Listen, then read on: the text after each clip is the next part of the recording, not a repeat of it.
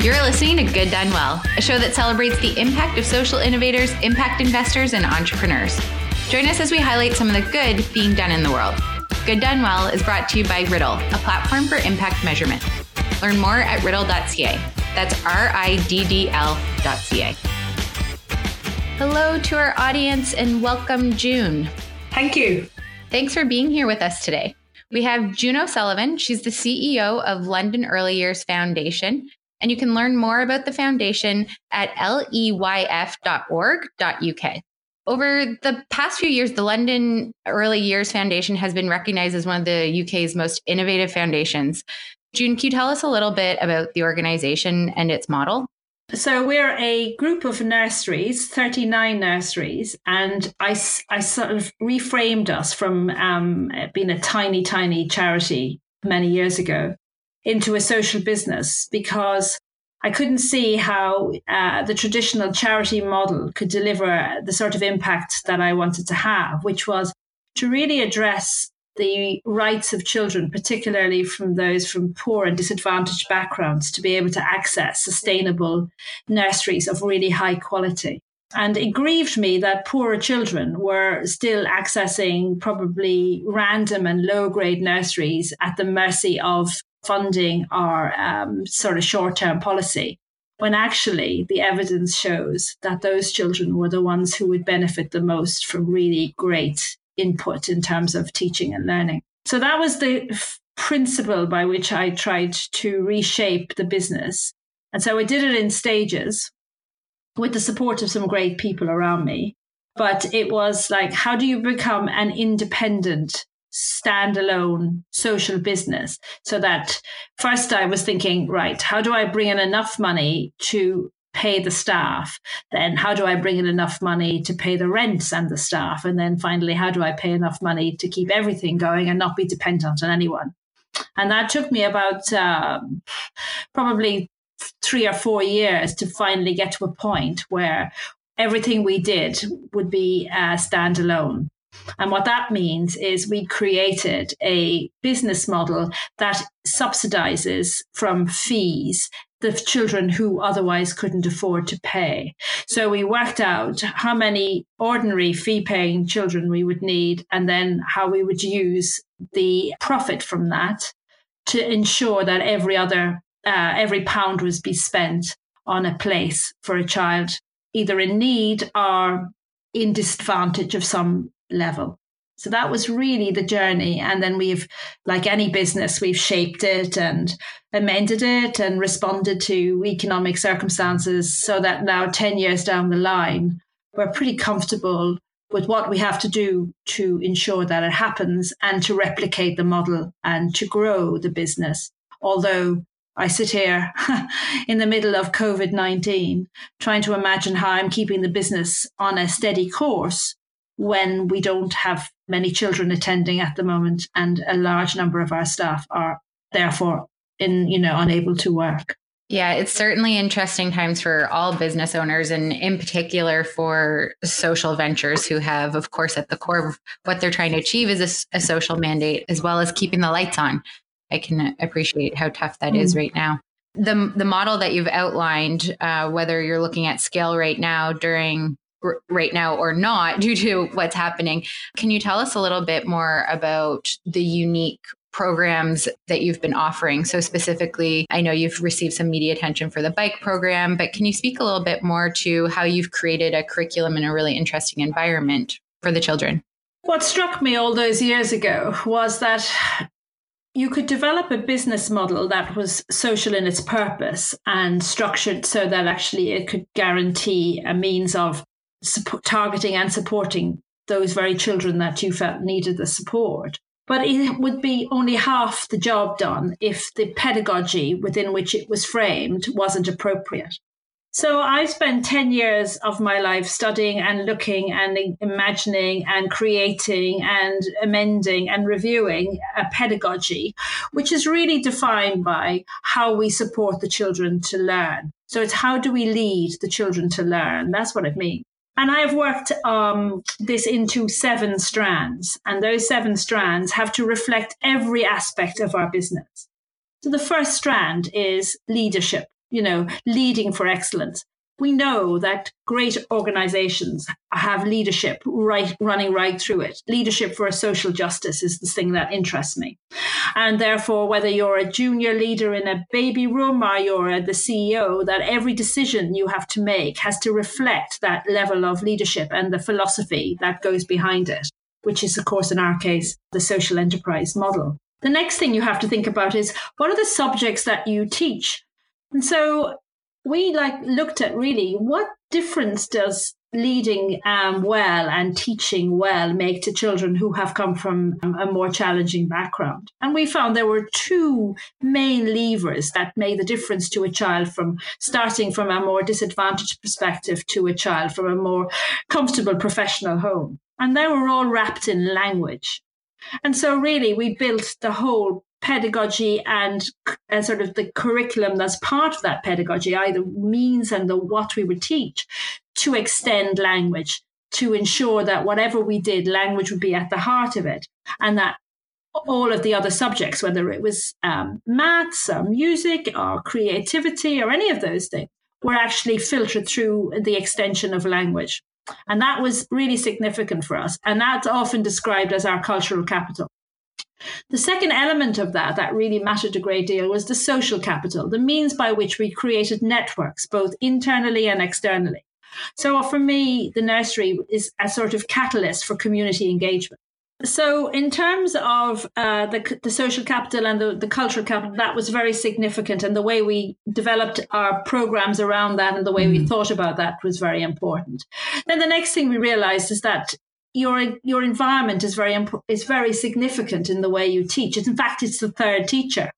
And for many children in poorer nurseries, they make do with what people have as like cast-offs or handouts. And for me, that was fundamentally wrong. We needed to think about what was the right environment for those children. So even if you were operating from a not perfect building, the inside should be beautiful.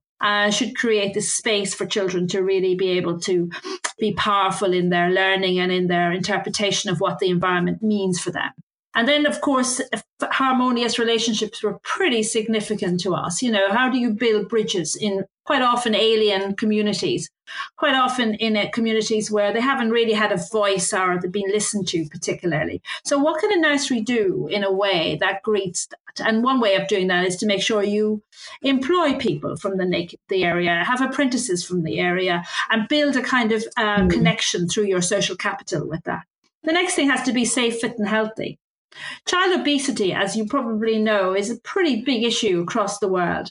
And in London, it's significant that the children from poorer families are more likely to be obese. In fact, the anticipation is that 1 in 5 children, by the time they reach the top of primary school, will be at least identified as obese, with all the attendant issues that come with that, whether it's cardiovascular illnesses, diabetes, and so on and so forth. And so it struck me that one area that we hadn't really targeted was the chefs. So nobody had really thought about the contribution a chef could make to supporting children guaranteed really good food in the nursery and maybe reaching out to their parents and building a bridge.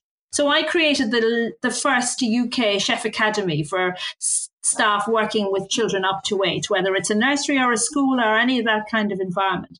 And with it, I wrote a qualification specifically around that hadn't been done before. Because, in a way, you had to give at least some structure to create a sort of system and where you could maybe make some changes. And now we're rolling that out to other places so that other chefs can know what good food looks like, know about portion control, know about the balance of how you can create really great menus for children and cakes and everything else with no sugar and no salt, and how do you build that bridge into the home where you support parents, many of whom are not particularly well off, to create healthy food that's going to, in a way, mitigate the risks of obesity from what they currently serve.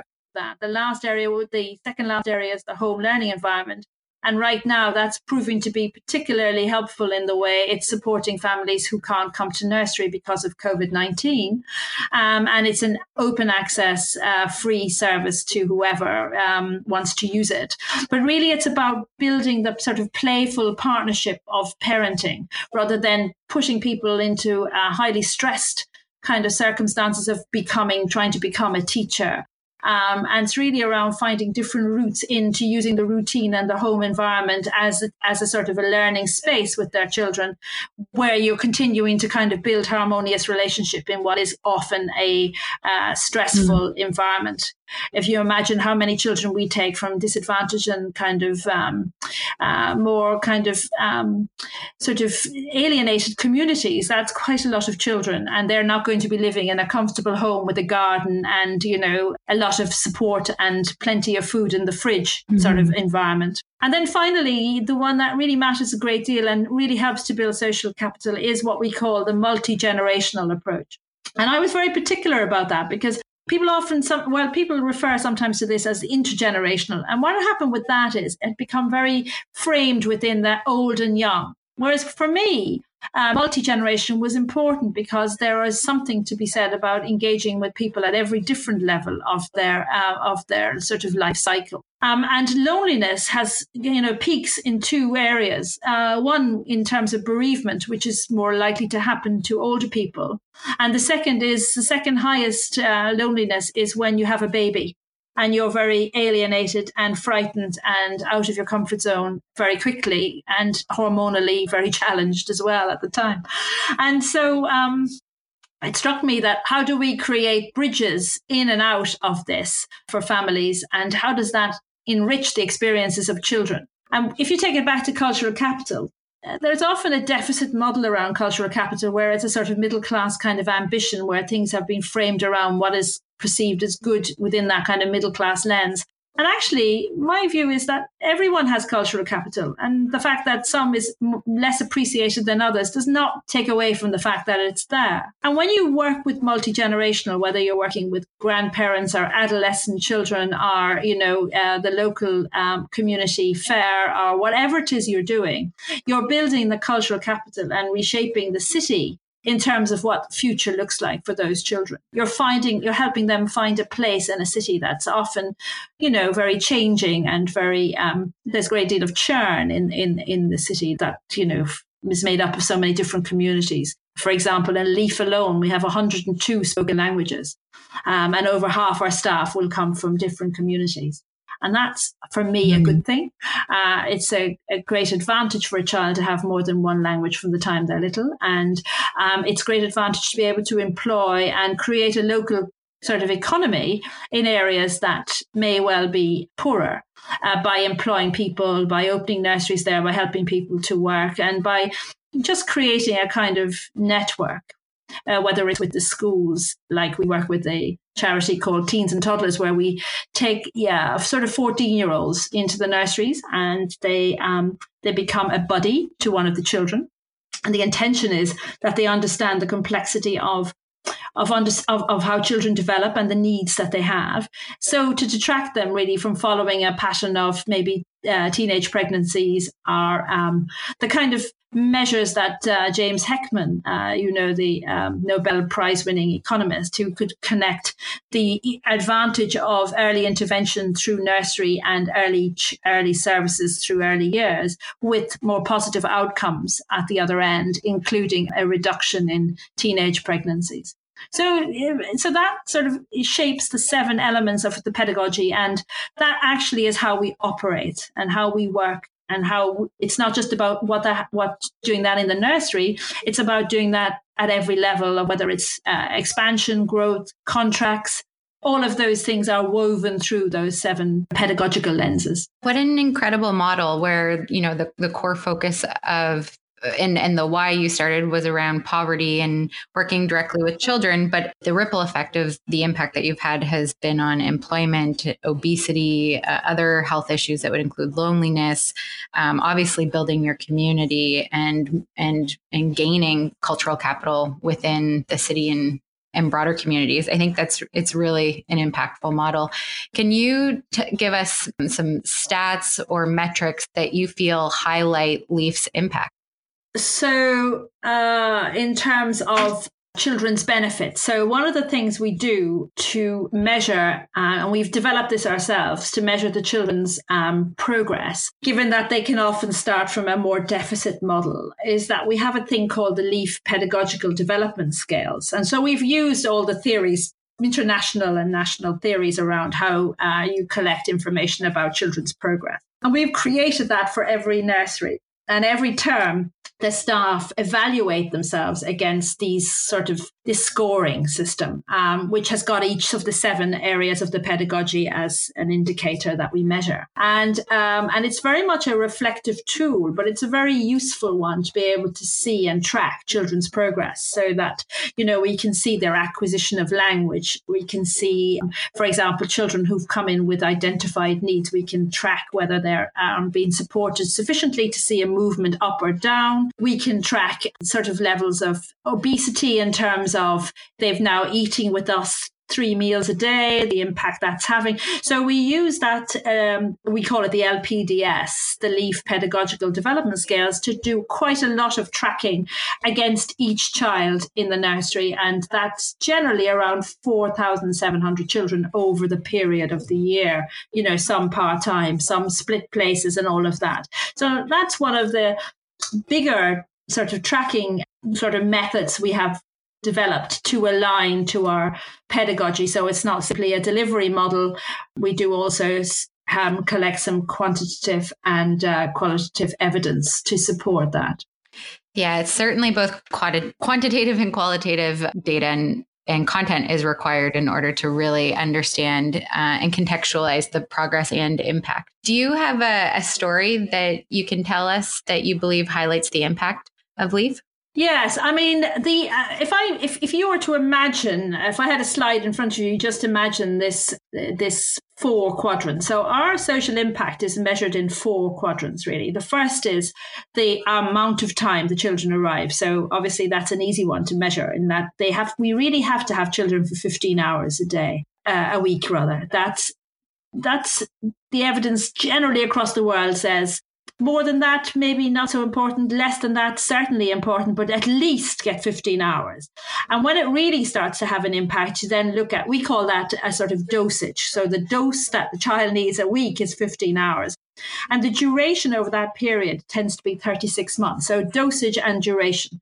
And we struggle a bit with 36 months because of external policies, such as children going to school very early, being taken out of the nurseries just reaching 3, but also other factors. But that's a major factor. But other factors are with, the cost of childcare and be able to access it from the earlier stage. And then the fact that people move because London is an expensive city and rents are high. And so there's, we have a number of external challenges that means that they don't always stay 36 months. The third quadrant is, as I explained, the LPDS, because we really have to measure quality and the experience the children are having. And there are some other measurements of which I'm really proud of. And one of them is that we have now developed the LEAF degree.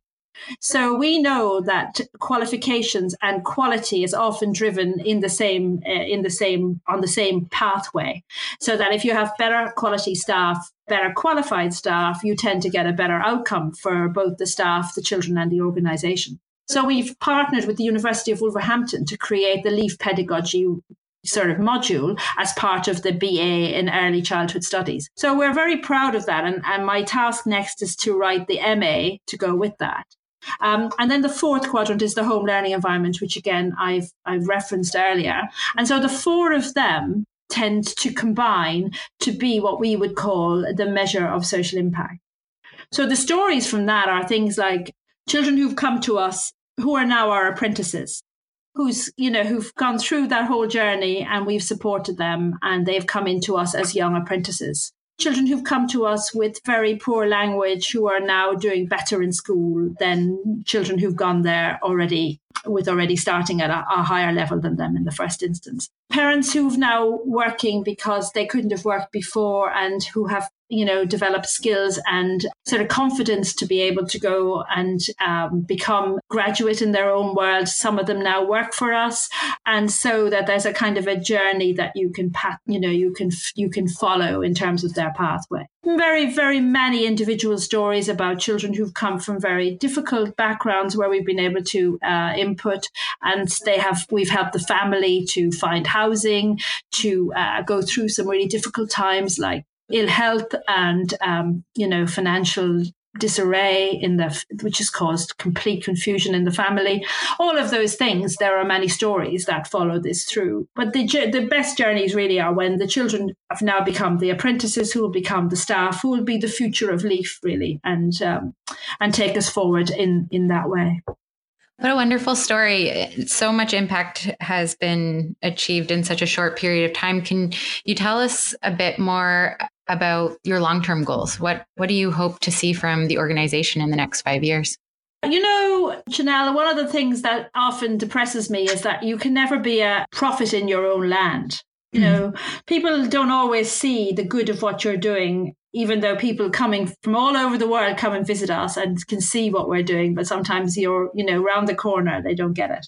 So I suppose what I would like to do is to continue to push for the fact that our model is a very interesting, positive and supportive model, and actually can demonstrate real improvement for children. So, for example, against our, the sort of defined judgments made by Ofsted, which is our regulatory body, there's about 20% of them are outstanding across the board, and there's 60% of the LEAF nurseries are in that position.